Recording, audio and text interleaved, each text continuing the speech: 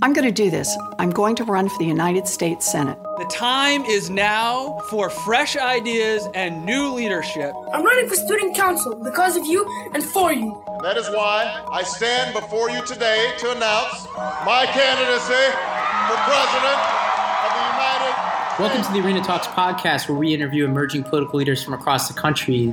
This is Ravi Gupta, co-founder of The Arena, and today we have a very special guest, one of my first bosses ever, Shoumik Dutta, who was a fundraiser on both Obama presidential campaigns and went on to go work in the White House, the FCC, and then now is the co-founder of Higher Ground Labs, which is an incubator of new political startups in the technology space.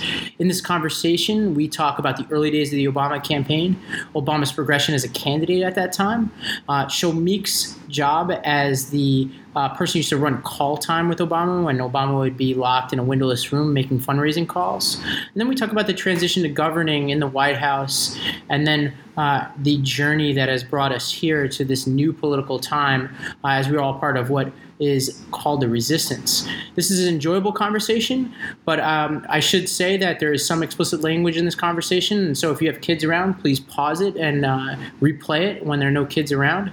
Other than that, let's just jump in. Shoumik Dutta, welcome to the Arena Talks podcast. Ravi Gupta, thank you. It's good to be with you, buddy. So Shoumik, I think it was February 2007, I left law school and jumped on an upstart presidential campaign. And I remember vividly showing up to a 2-room office above Bagels and Baguettes on Capitol Hill. I know you were a writer in college. Paint the scene for us. What's the setting of that office, and what was that? What was that time period like politically? Oh man, I remember Barack Obama used to fucking hate that office. He used to sit in the call time room and say, "I smell like garlic bread." We basically picked the cheapest and closest campaign office to the Hart Senate building where the senator worked. And this was his sort of political hub and his fundraising hub, and the place where the Hope Fund PAC, which was his Senate PAC, transitioned into that what would then become Obama for America, which would then ship out to Chicago. And in those days, fundraising was the most important thing that Barack Obama could do to kind of prove himself as a tier 1 candidate. At that time, you had everyone from Bill Richardson to John Edwards to Tom Vilsack to, of course, Hillary Clinton, and they were all muscling each other. And the only sort of early litmus test that someone could, that a reporter or an outsider could use to gauge credibility was money. And the big question around Barack Obama was whether he could raise the money. And so I was punk 23. I think I was 23 at the time. I'd worked on Senate races and governor's races in college and then right out of college, and got my gig on Obama starting December of 2006. Juliana Smoot and Ami Copeland hired me. And then my big brother, Priyam Dutta from Yale Law School said there's a smart, ambitious Indian kid that wants to kill himself on a campaign. And that was you. And the Indian in me said yes right away. Well, just for our listeners to know, you had started when it was this thing, as you mentioned, called Hope Fund, which was the political action committee that Senator Obama at the time used to support other Senate candidates who were running in 2006, and then where he used it to just test the waters for a presidential run. And, as I jumped in, Hope Fund was transitioning to the exploratory committee for presidency, where it was becoming obvious he was going to run. You had this unique job at the time, which was beyond raising money for a chunk of the country, like the Mid-Atlantic region. You also ran what was called call time a lot. Do you want to tell the listeners a little bit about what that was like, running call time in the early days for Senator Obama, who, needless to say, was reluctant to ask people for money at that time? Yeah, so call time is the single worst, most soul-sucking feature of modern politics that I think most even observers are not aware of. Call time is this windowless, cold, boring room where candidates are thrust into by their campaign staff, and they sit with a punk 23-year-old, much like I was, and are made to make 4 to 5 hours worth of calls every day. And the idea is that there's no higher, the most sort of precious commodity on a campaign is the candidate's time, and the best way to raise money in fairness of the candidate's time is on the phone, where you can call hundreds of people in an hour, leave messages, and have a punk 23-year-old staffer like me keeping people on the phone, keeping them warm, feeding talking points, and collecting checks, whether they be commitments for big events or individual checks over a phone with a credit card. And so my job was to do that with the senator day in and day out. And it was probably the least memorable 6 months of his life and the most memorable 6 months of my life. And you got an up-close look at him at a time that I think has been forgotten by history, which was a time period where he was riding the learning curve of campaigning. I remember vividly the frustrations that he had in those early months, and they were on full display in the office as he was not as good as he wanted to be at campaigning, and we were down 20 to 30 points for a pretty consistent and scary amount of time. Did anything stand out to you as you watched him in that room during some of the most difficult moments of that campaign? Oh, man, it's funny. The distaste for the sort of transactional nature of political fundraising and the sort of derivative power that donors feel from just being close to a politician left him with sort of zero time and zero sort of energy for those types of people. And those are the people we needed. Now, the good thing is in the early Obama days, we kind of had the cream of the crop, right? We had donors and early supporters who weren't in it for the wrong reasons. They were doing the right things for the right reasons, which I think made it fun. But he was still left with the distaste for, the Chevy Chase types that couldn't wait to tell their friends they had dinner with Obama with their best 300 other friends. And it's interesting when you think about culture in the Obama organization and later in the Obama White House. The two things I think the president had the strongest distaste for were political fundraising and sort of transactional reporting. And when you look at two places where we institutionally had some weakness, it was around donor relationships and reporter-journalist relationships, particularly to access journalists like the Politicos and the Morning Tip Sheets and the places where he was loath to engage.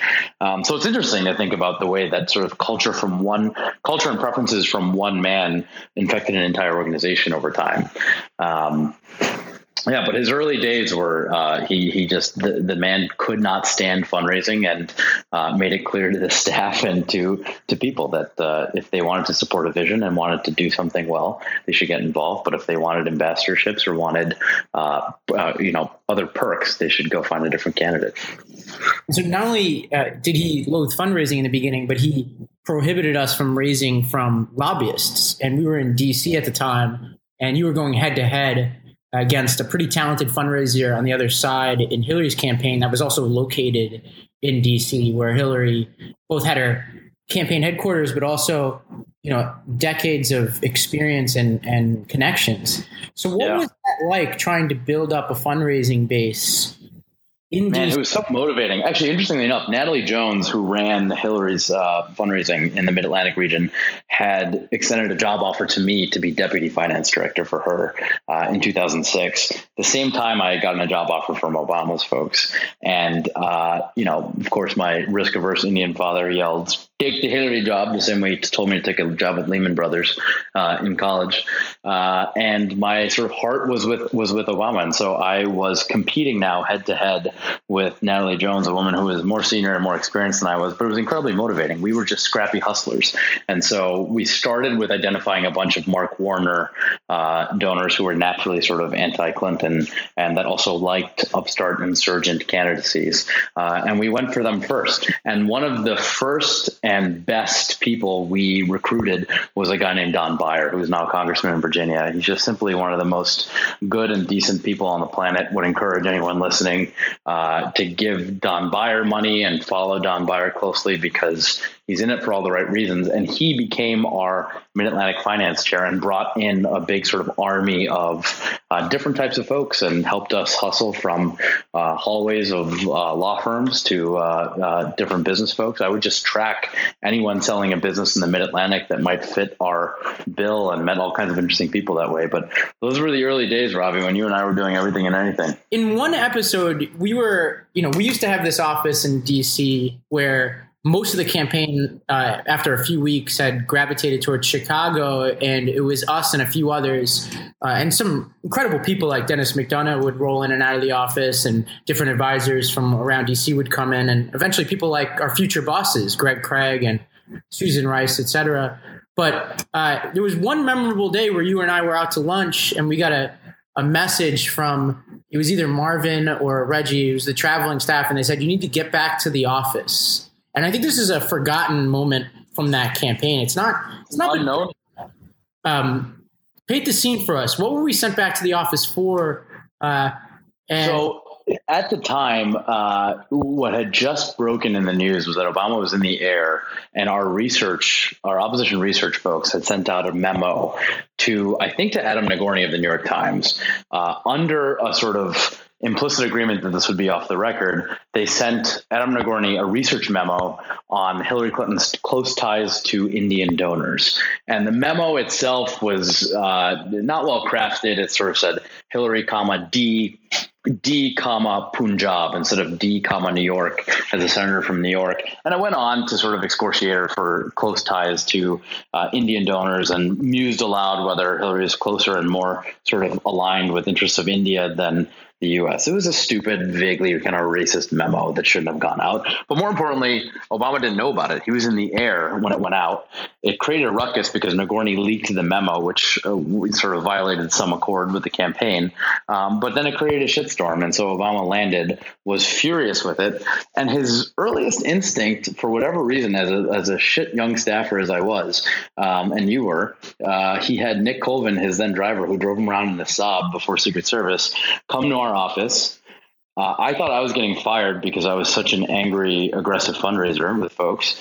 He ordered us into his call time room, which is incidentally his least favorite place on the planet, and sat us down and said, hey, I broke schedule today. I'm not on the schedule to come here today, but I came because I wanted to apologize to you two directly. I know you're both Indian. I know you have families in India, and I want you to know that we're better than this. This isn't who I am, and this isn't what the campaign's about. If there's anyone in your family you want us to call, I'll call them right now. And it was just this stunning moment where, we worked for this guy. He had nothing to gain transactionally from doing this for us, and most politicians are kind of these empty, narcissistic, transactional folks. And here is a man who still has a sense of soul, of right and wrong, and fundamental decency, which, as sad as it is to say, you just don't see in politics very often. And that was the moment I kind of knew, right? I mean, that was a really special moment for me, as I remember it was for you. Although I remember, Ravi, you had just seen him give a speech saying that he sort of violated all the norms of international foreign relations observers, and said, if I knew bin Laden was in Pakistan, I would go in there and take him out. And he was sort of roundly reviled and mocked for that comment in that speech. And you told him at the end of his remarks to us, you're like, hey, great speech, by the way, and then panicked that you were being a sarcastic asshole. Yeah, I remember that. It just so the listeners know, it seemed like he gave a kind of a pause where he thought I was messing with him about the speech he gave earlier in the day. It's really amazing to see that. And, it reminds me of what I said earlier, which was, I remember he'd come into that office kind of disappointed in himself and in the reactions to some of the early moves he was making on that campaign. And what's fascinating is some of the best parts of his character and his leadership were on full display in moments that seemed like failures at the time. Totally true. I mean, the summer of 2007, we were down 30 to 40 points to Hillary Clinton, and there didn't seem to be a path ahead. But it was the single most fun time because we were like a guerrilla operation that was throwing everything against the wall and determined to win. And the most special thing that happened for the fundraising team is in the first quarter of 2007, polls be damned, name ID be damned. We beat Hillary Clinton in a fundraising head-to-head contest. And in those days, it was pre-Citizens United. It was all hard dollars. It was limited to, I think it was $2,300 a person now. It might have been $2,100 a person then. And we were only raising primary money. And so it was about scrappy folks pulling their networks together and saying, trust me, believe in me. And we would drive around in that rinky dink Saab into people's garages and walk into their homes. And you could see the shine in people's eyes. And I had the job of kind of taking that shine right out of their eyes by making them write an extra check and do more than they wanted to do. But it was fun and it was worth it. And so I think there's a little bit of there's a falsehood out there that Obama just had it easy raising money in the beginning. And I remember those early days. And I think especially as we got past that second fundraising quarter, we had done well in our first two fundraising quarters. And I think as we hit July and August, we were still down by 20 plus points nationally. And the money started to dry up. And I think one thing, there are many things you taught me both about fundraising, but I think organizing generally that actually we continue to use in Arena today, like the way that we build host committees and the way that we motivate and track people who commit to different, whether it's bringing people to an event or raising money, et cetera. What are some of the mechanics of running an event, a fundraising event, whether it's $100 person fundraising event or $1,000 person fundraising event that you think are broken too often, but that should be just obvious to anybody who's working in campaigns? Yeah, I think one thing is transparency, and people in politics tend to be naturally competitive, and shame is a great motivator. And so one of the things we did early and often was show our co-hosts how everybody was doing, who was raising the most, who was raising the least. And that transparency of where we are as an event, as a team, coupled with where you are as a teammate, I think was a powerful driver and sort of kicked in the natural kind of instincts of all the kind of alpha lawyers and diplomats and business people that we raise money from. And that fundraising team was maybe one of my favorite teams I've ever been a part of, starting at the top with Juliana Smoot, who's kind of an understated presence in Democratic politics. And shout out to Smoot, who just had a birthday a week or two ago. She's the best. 25 years old. And then we had people all around the country who were like, huge personalities, Mike O'Neill, Jenny Yeager, Rufus, who basically went on to become a celebrity in Europe. What at that time, how did it all feed together? Because I remember showing up and things were relatively in place by then, but how were things structured fundraising wise back then? Because I do wonder what. The best thing Smoot did, I think, is just empowered the shit out of people she knew that were good. And so she gave you aggressive numbers. She held you to those numbers, but she would just say, now go hit it. And if you didn't hit it, God help you. And I think you and I once heard her on the phone just chewing somebody up for not hitting their numbers. But if you hit your numbers, you can do whatever you wanted in her mind. And so she created fiefdoms for talented people. And, when you look back at those days, we had a talent across the board. And a lot of those guys like Michael O'Neill are going on and do really special things and are, still some of my best friends. Yeah. And you talk about transparency before and how we raise money. And one thing I was remarking to somebody about yesterday, because we were kind of digging through fundraising emails that we've received this cycle from congressional candidates. And look, like folks are going to learn, they're going to get better. Like I don't want to kick people while they're entering the arena. But one thing that we were reminiscing about was the communication that David Plouffe, the campaign manager, had at the time and how consistent it was, whether you were a campaign staffer, whether you were a big dollar donor, or whether you were the person receiving that email update. He essentially had one message every time, and he tweaked a little bit for the audience, but it was relatively the same. Paint those pictures for us, those NFC meetings, finance committees. Yeah. And I would say, just to piggyback on that, there's two really interesting management theories that we now understand better that Plouffe kind of owned. One is this sort of management theory of radical honesty and radical transparency that Bridgewater and these other huge hedge funds, brilliant minds like Ray Dalio employ, which is that if you're going to have a conversation about somebody in the organization, have it right in front of them. And so famously on the campaign, if a staffer would email Plouffe to complain about somebody else or played off his politics, Plouffe would just forward it to the staffer that was being complained about without comment. And the idea was, if you have something to say it. Don't come to me and play politics around. And I mean, it created, a firm sort of command structure that allowed decision-making to be flexible and fast.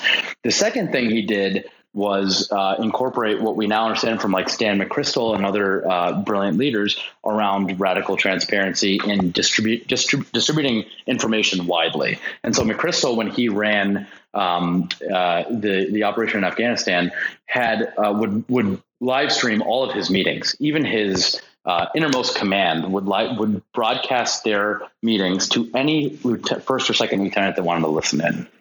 And the idea was there's nothing we are doing that is so special or so secret that we cannot share immediately with the rest of our command structure. And that's what Plouffe did, right? Plouffe's videos to supporters where he kind of laid out the map, talked about priorities, talked about states where we were weak and states where we were strong.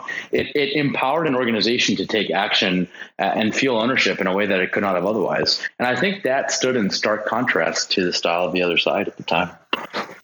And, in wrapping up the conversation about fundraising, you're a famously fearless fundraiser. And as we support candidates in Arena and even staffers, I think people are afraid to ask people for money. What goes through your mind? You are one of the best, if not one of the best people I've ever met in making an ask. You really don't appear to be worried about the response you're going to get. What's going through your mind when you're asking people for money?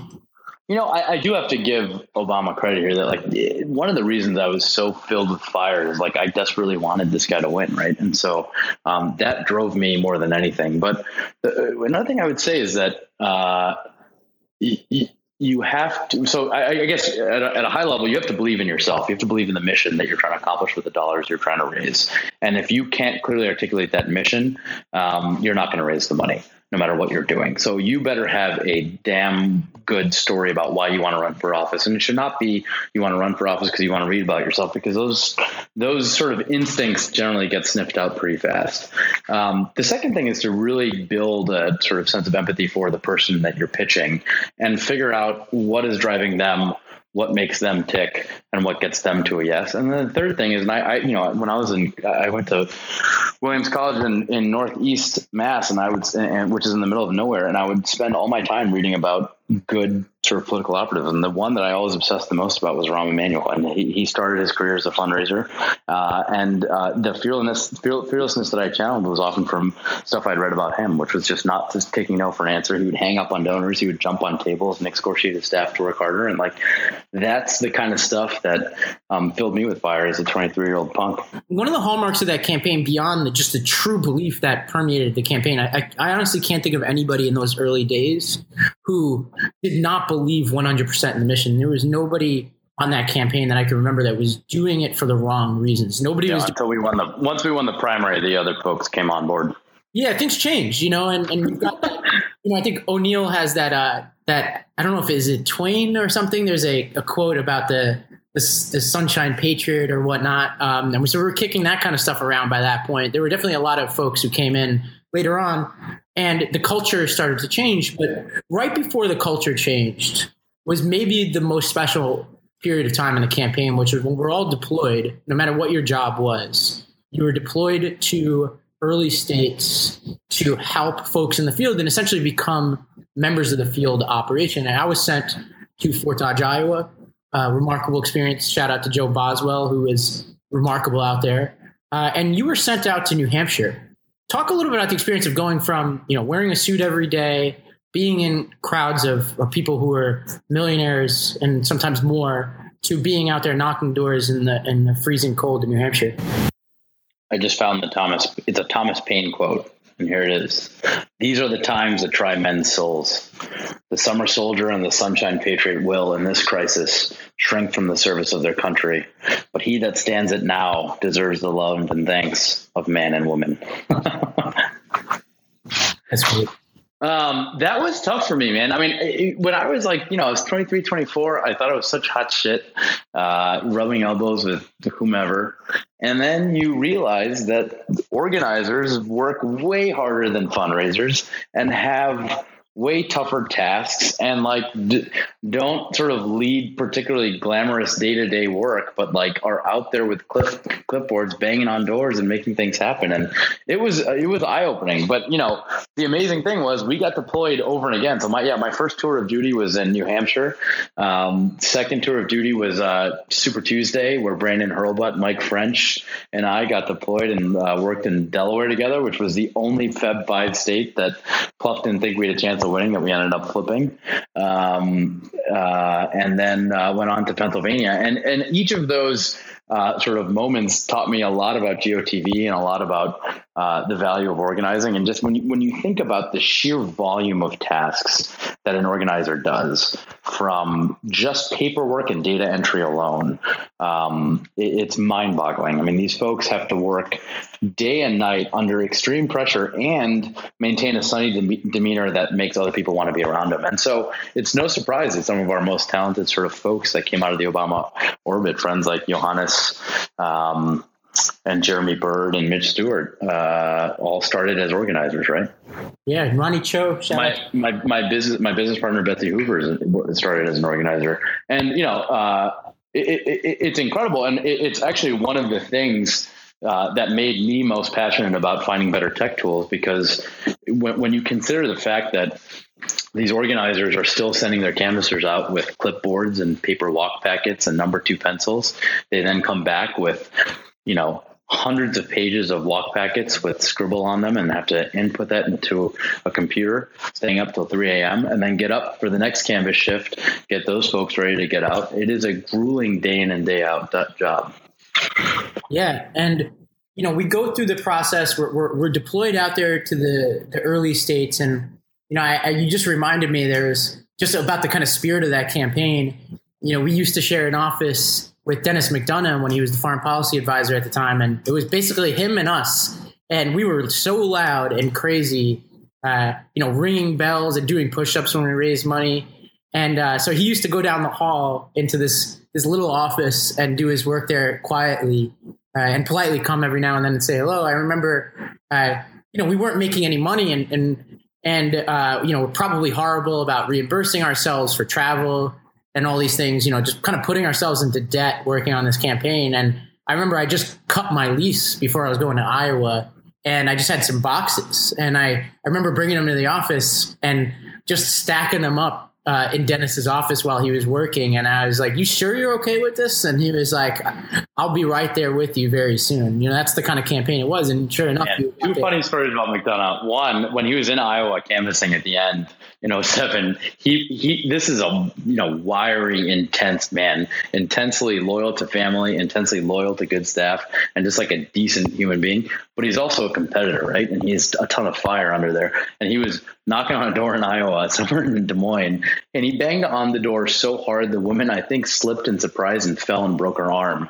And Dennis rode with her to the hospital to make sure she's okay or something like that. And then ended up not being able to flip that vote either. She's a Hillary supporter. So, that's story one. Story two, do you remember, like, I figured out a way to page all the phones at once in the office? I remember. I feel like I would page Dennis and be like, "Dennis, Ahmadinejad on line 2 for direct talks." Because even then, the senator was out there talking about a better diplomatic solution and deal to cut with Iran. And I remember Dennis came screaming out of his office because he's the British foreign minister in his office. Oh, yeah. And I remember, he would just come in there sometimes and, not safe for the podcast sometimes what we'd be up to, but he'd come in there and just look at us like it was Animal House or something. We were children, man. We were children, but we got the job done. So transitioning from the campaign world, we won that campaign in the general election. A lot of interesting stories there, but so much less interesting than that primary campaign. And then you and I had kind of a similar story, but different in some ways. I went back to law school, was trying to finish, thought I would stay out of the first year or two of the campaign, but lasted all of a week or two, and then jumped in to work in New York for Susan Rice as her special assistant. You went to Greg Craig as his special assistant. I remember both that transition and then the early years of the administration, at least from my perspective. I've never been capital D depressed, but I was definitely totally depressed. it was tough times. Yeah. I can't even remember and articulate exactly why. It's actually, what's funny? Here's what I think is like, it was actually one of the most mature and sort of stable decisions the president made. And because he was surrounded by these hyper partisans on the campaign that frankly didn't know much. I didn't know anything. I just knew how to fight and I knew how to raise money. And there were a lot of hacks on that campaign that were very loyal, very talented at what they did, but not ready to run a government by any stretch of imagination. And the smartest thing the president did was make John Podesta the chair of the transition, which drove a lot of partisans nuts because we had sort of fought with him when he was so involved with Hillary. And he brought in a stable of super senior folks who had run a government before and knew what they were doing. And it's a funny parallel to what you see now in the Trump administration, which has not done that to a large degree, with the exception of H.R. McMaster and people like Mattis. He's still surrounded himself with the same cabal of sort of campaign hacks that don't know how to run a government. And you're seeing those consequences now with Priebus as chief of staff and guys like Miller and Bannon around him that don't know. I mean, thankfully, they don't know how to pull the levers of government as effectively as someone else might. But it was a really remarkable moment and one that drove us nuts. There was, I think, a collective sense of anxiety and depression on the campaign because everybody, we all thought we would be White House chief of staff after you win a presidential. And it turns out that no, I was only qualified to get coffee for Greg, which was still a great front seat to see a lot of things.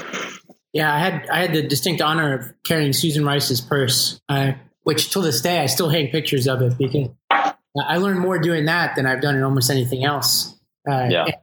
I think as a lesson to a lot of people, to close the book on the campaign world here a little bit, I get often asked, what do you do to, how did you get in to the campaign world successfully and all that? And I think about those early days with you. I came in and, essentially did everything short of sweeping the floors, just keeping spreadsheets and mailing checks back to Chicago. At that time, most fundraising was not done online. And then even when we pick the right candidate, we stick it through and have good relationships.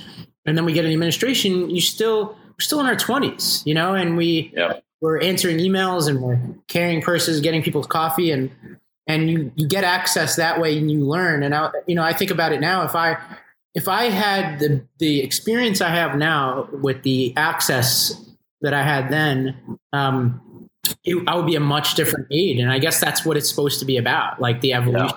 Yeah. Rahm Emanuel has a great riff on like wonks and hacks and how wonks are steeped in policy. Hacks understand sort of political warfare, and the best sort of people tend to bubble from or have enough of both skill set to be a wonk and a hack. And the key is never be one or the other alone, because that only gets you so far.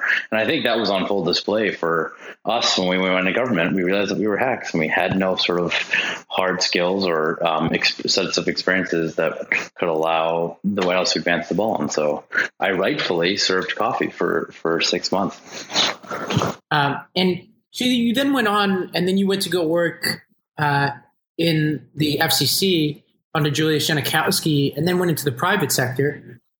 Had a lot of success in the private sector, but and you dipped in on the 2012 election, helped out with fundraising.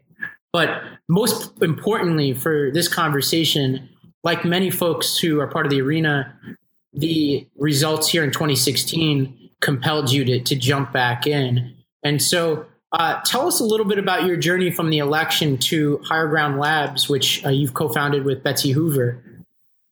Yeah, I mean, like everybody listening, that election was kind of a spasm of the brain. And I realized that there was a generation of sort of young Obama operatives that were super talented that didn't participate in 2016. And to their great credit, some did and continue to be in the fight, but a lot of us kind of moved for greener pastures, thinking we could transition in the private sector and make some money and do something else. And then we were kind of done with our time. And maybe we are partially to blame for the outcome, because there's such talent and such experience warehoused in that Obama family. And so it was my wake-up call that whatever I did had to have impact. And my goal was to reach hundreds of campaigns at once. I didn't want to work on one individual presidential campaign, I wanted to do something that could impact and benefit hundreds of campaigns because we have to fight everywhere. And the place I settled on was the need for better technology for campaigns. And for those that don't know, our campaigns are kind of frozen in time. We still organize using clipboards and walk packets like I talked about earlier. Our polling still we accept 6.5 to 7.0 margins of error, even though we're running 51-49 races in most cases. We don't have our data and targeting arguably could have been a little bit better last cycle.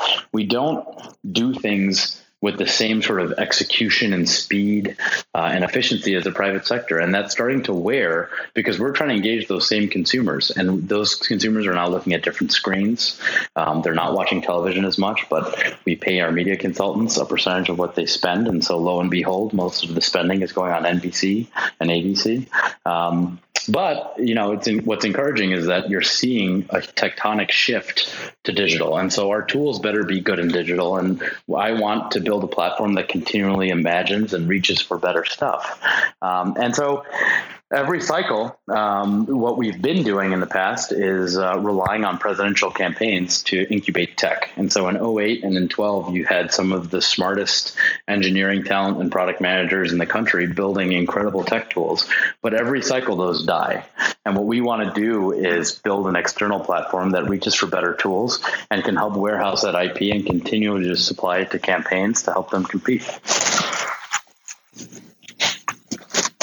Great. And so that is, that's sort of the why behind Higher Ground Labs. So tell us about the what. So what are you doing? Yeah, so we are an accelerator. We've raised every year we spend about $3 million. We invest in somewhere between 10 to 20 companies, and the largest check we've written is $350,000. The smallest check we've written is $50,000, and we are investing in companies that impact discrete verticals on campaigns. So whether it's digital engagement or polling or data and targeting or voter protection, we're finding the best companies in those spaces, recruiting those entrepreneurs sometimes that are even pre-product to start a company, writing them a check. We will provide them with programming. We'll basically put them in a business boot camp and try to help accelerate their development so that they're sort of running faster and able to get into the bloodstream faster. And then on the other side of the market, we're educating campaigns and campaign committees and political consultants to let them know that we are this sort of clearinghouse that will find and beta test great products. And when those products hit the blood flow, we'll make sure that they push fast. And then we're testing them to make sure that they're the best they could be. And I've watched you over the past few months, and you've been told as you've been going out there raising money for these companies, these new start companies, you've been told by a lot of folks, a lot of smart folks, that you can't find investment for political technology because of either the unique procurement challenges, the fact that it's an often nonprofit sector without some of the best parts of the nonprofit sector, like the fact you could deduct things for your taxes. But you and Betsy have gone out there and raised more than people expected. Give us an update on your progress. Yeah, so we've had a couple of brand name Silicon Valley investors swing at us. They did some careful diligence. Ron Klain, who was Joe Biden's chief of staff and is now the senior vice president of Revolution, has agreed to become the chairman of our board. And we have this fabulous group of advisors that kind of span the investment world, the tech world, and the political world that are going to exist to support these companies. And my response is, one, even if you're right, let's suppose you're correct, that the political tech market cannot return capital to investors and is not large enough to warrant institutional capital. Even if those things are true, Higher Ground Labs still needs to exist. We don't have a place that competes with the Koch brothers and the Mercer families and their soft money, which are continually reimagining better tools and building them. The Koch brothers built i360. Too much has been made of Cambridge Analytica, but the Mercer family supported it financially. We don't have a place that uses soft money in the party to develop better tech tools. And that should exist even if I lose every last dollar of our investors, which I'm sure we won't. Because, Betsy, who's my co-founder and is unbelievably impressive and kind of steeped in this world, helped start 270 Strategies. And she was in a place where she was constantly recommending bad tech tools to her clients. And those clients were not just campaigns. They were nonprofits and causes and corporations like Tesla and SolarCity and Uber that are waging campaigns of their own or looking for better digital engagement and better digital marketing tools that sometimes the political world has provided.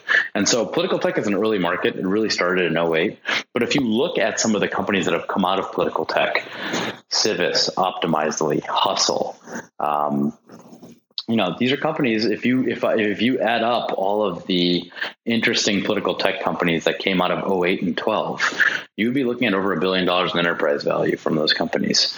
And so managing that transition, finding them early enough, which I think would be our edge in an investing market, finding them early, being able to accelerate their development, feed them resources, and then help them climb beyond just political campaigns as buyers is something I think that we're suited to do and we're prepared to do. And I think we're going to be able to return capital to investors and keep this as an evergreen platform. And so for folks listening, there are a lot of members of the Arena community who are super passionate about tech. And I know a lot of people who've been supporting the work that you've been doing. For the folks who are less tech savvy, you started to talk about this a little bit, but what are some things that campaigns and candidates will be able to do by the end of this 2018 cycle and then the end of 2020 that they are not currently able to do, but they'll be able to do because of the support that Higher Ground there are a couple companies I'm really excited about. One is a company called Deck, which is a data analytics tool that basically can tell a campaign. It combines some social media listening with historical data and tells campaigns how many voters they need to win a given election, who those voters are likely to be, how many volunteers they need to talk to those voters, and who those volunteers are likely to be. It's run by this brilliant young data scientist named Max Wood, who used to work for Betsy. And his company advised probably 9 campaigns last cycle, called every race within 1.8% margin of error. You'll remember earlier I said polling companies accept 6.5 to 7% margins of error. This kid called every race he advised within a 1.8% margin of error. So that's a very special tool. And what makes it special is that those field sort of analytics models usually cost somewhere between $10,000 to $20,000 to build. His costs a penny a registered voter. And so for the first time, state house and state senate races, which everybody knows are a place of emphasis and importance for us, will be able to use that tool to help them identify voters to talk to and do better targeting. And look, too much is made of targeting. Maybe we're over targeting, but you do need some model to tell you the sort of swath of the electorate where you need to be. And that's a really interesting tool to be able to get you there at a price that everyone can afford. So I'm really excited about Deck. There's another company called Curiously, which is a London venture-backed polling company. And they are doing away with landline-based phone polling and are replacing it with programmatic ad buys on mobile platforms to just ask people questions. And apparently it's the sort of loneliness in the human condition that lets people answer those questions. But 1% of people that end up interacting with those questions and answer their questions. Using that, because they have so much data on device IDs, they can sort of rebalance their sample size to look like the general population they're measuring. And using this technology, they correctly predicted Brexit. They correctly predicted Trump winning Pennsylvania and Wisconsin, which almost nobody got right. They predicted the elections in the Netherlands to the seat. They predicted Corbyn's recent strength in the UK election. And they want to help Democrats, so that's a really exciting sort of piece of polling data that candidates will be able to use. And what's also interesting about that is they're trying to build a CRM for campaigns to do some of this measurement themselves. And so you can think about when, John Kerry was getting Swift voted, they were not measuring how quickly the story was moving voter perception. They didn't have a quantitative tool to be able to identify that. And if you think about that as a quantitative tool for campaigns to measure on what stories are moving perception and what stories are not, that's an edge on the other side. So Curiously is another company I'm super psyched about. There's another company of young millennials that are feeding high quality content to influencers on social media and then tracking those influencers' followers engagement with that content. So if somebody likes the Khan video, for example, which is the most shared video on the during the 16 campaign, no one was able to map that against a voter file and tell you, hey, this person's sharing the video and is not registered to vote, or this person is an intermittent voter, but is all over your content. And that's a very important sort of development. If we can improve the quality of the voter file, being able to map digital engagement against a voter file and then ride those folks' experience in the polls is super important. And so as you look ahead, what's on tap right now? Like, what's the day-to-day at Higher Ground Labs for the rest of the summer? Yeah, so we have selected our first 10 companies, and we're going to be excited to roll those out in the next week or two. We've deployed over $1 million into those companies. We are then going to bring them in for business boot camp. So once a month, for 5 months, they go through an intensive boot camp with Higher Ground Labs. We start with help on product. We fly in world-class engineers from Silicon Valley to help them think about their product and product roadmaps. We then focus on marketing and pitching and bring them back to Chicago to sort of get their marketing and pitching plans ready. And then we take them on the road. We take them to DC, where they meet with all the campaign committees. We're going to take them to San Francisco, where they meet with venture funds. And we're actually going to take a bunch of them to Virginia in November so they can co-locate with some of these state house races and test. And we have an agreement in place with the Analyst Institute where analysts will help us understand. They will do some controls so we can understand the efficacy and impact of each of our pieces of tech on turnout. And the mandate for us is helping campaigns win. That is the thing that drove me to Higher Ground Labs, the thing that drove Betsy to Higher Ground Labs. It's what drove us to take the risk. So, if our tech is not helping win campaigns, then it's not good tech, even if it's profitable. And so that's a big piece of what we're focused on. So as a last question here, when we look ahead to 2020, in 2018, my prediction is right after 18, like almost to the day, people are going to start announcing for a president in 2020. As you look across the landscape, who's out there that you're excited about, that you're like, all right, I hope this person jumps in and I think they actually have a shot, that gives you a little bit of that inspiration and idealism that brought you in 07 and 06? Man, Seth Moulton sounds like a special dude, and I'd love to be able to help him out. And I've heard he's already talking to a couple of friends of ours about meetings, and I think that's interesting. I would love to be supportive of him. Jay Inslee has always impressed me.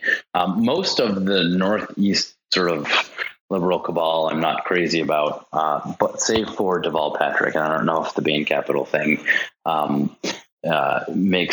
makes it prohibitive, but he also had some of that before he ran for governor the first time. But I think Governor Patrick's story and his sort of approach and charisma is the thing that most closely tracks Obama. What do you think?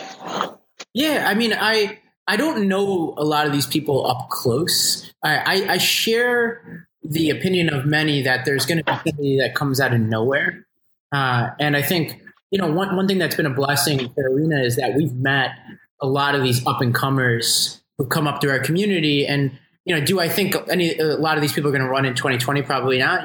These are future leaders like Stephanie Murphy and Jason Kander and Mayor Pete. These people who come into a room and are very clear about their values. They communicate them convincingly. They connect them back to their story, and then every policy prescription they have connects back to that story and those values. And I think for all the pessimism I hear out there, the more I meet some of these new candidates, some of whom are not getting a lot of attention, I think beyond 2020, we're in good shape. I worry a little bit about 2020 because most of the people I just mentioned are probably premature for 2020, though they may jump in anyway.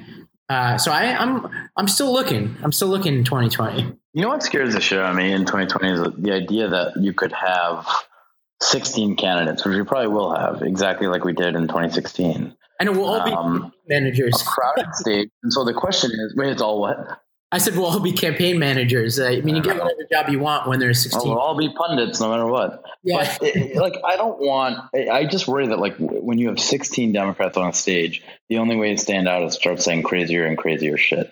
Yeah. And so by the end of the debate, the person who stands out is maybe an idiosyncratic billionaire that's calling for Donald Trump's head instead of someone that's being thoughtful and sort of structured and linear in an argument. And the latter was Obama, right? I mean, he just wasn't going to demagogue. He wasn't going to say anything crazy. And I'm just worried between the anger in the electorate right now, coupled with the sort of game theory of how you stand out in a crowd of 16 other candidates will lead to crazier things being said and more sort of irrationality than we should see. And what that gives us is another sort of our Donald Trump, which is not what we need. Yeah, I think it all depends on the numbers, right? So there's a certain, if it's a head-to-head competition, the strategy is to be more liberal than your opponent probably if you're just thinking strategy, which obviously no great candidate is just thinking strategy, but if it's head to head, the most liberal person probably wins. If it's 5 or 6 people, there's actually probably a benefit. It's probably starts to even out the chances for people who are more, quote unquote moderate, right? Because then there's a lot of people tacking to the left, and there's probably some folks who enter the primary who, want a more independent set of policies. I think when you get to 12, 15, it's like you're saying, it's anybody's guess, like what that means for the right. Like, think about what makes a crowd roar when 12 people are saying the same fucking thing, right? I mean, like, on policy, there won't be much room to maneuver. So then the only way you sort of stand out is to make people's blood boil, which makes me worried. Yeah. And then it's also interesting. Like, I wonder how, from a message perspective, a candidate can stand out when, and I guess Bernie did it, but like on a policy basis, there's just not, I mean, I guess someone could come out for universal basic income and make a splash. But I'll be very curious to see how like message gets settled. One of the things that worries me is that, in every time you've seen a chamber flip from Gingrich's revolution to what Rahm did in 2006, there was sort of one person and one message that was pushed every day. And we're not seeing that come out in 18. Well, I don't think that voice yet exists for 18, let alone for 20. Yeah, I agree. Well, Shomik, thank you so much for jumping on the podcast, and we wish you the best out there for Higher Ground. And we'll link to your website and give our listeners the next steps to get involved. Love you, brother. Love what you guys are doing with Arena, and really proud of you.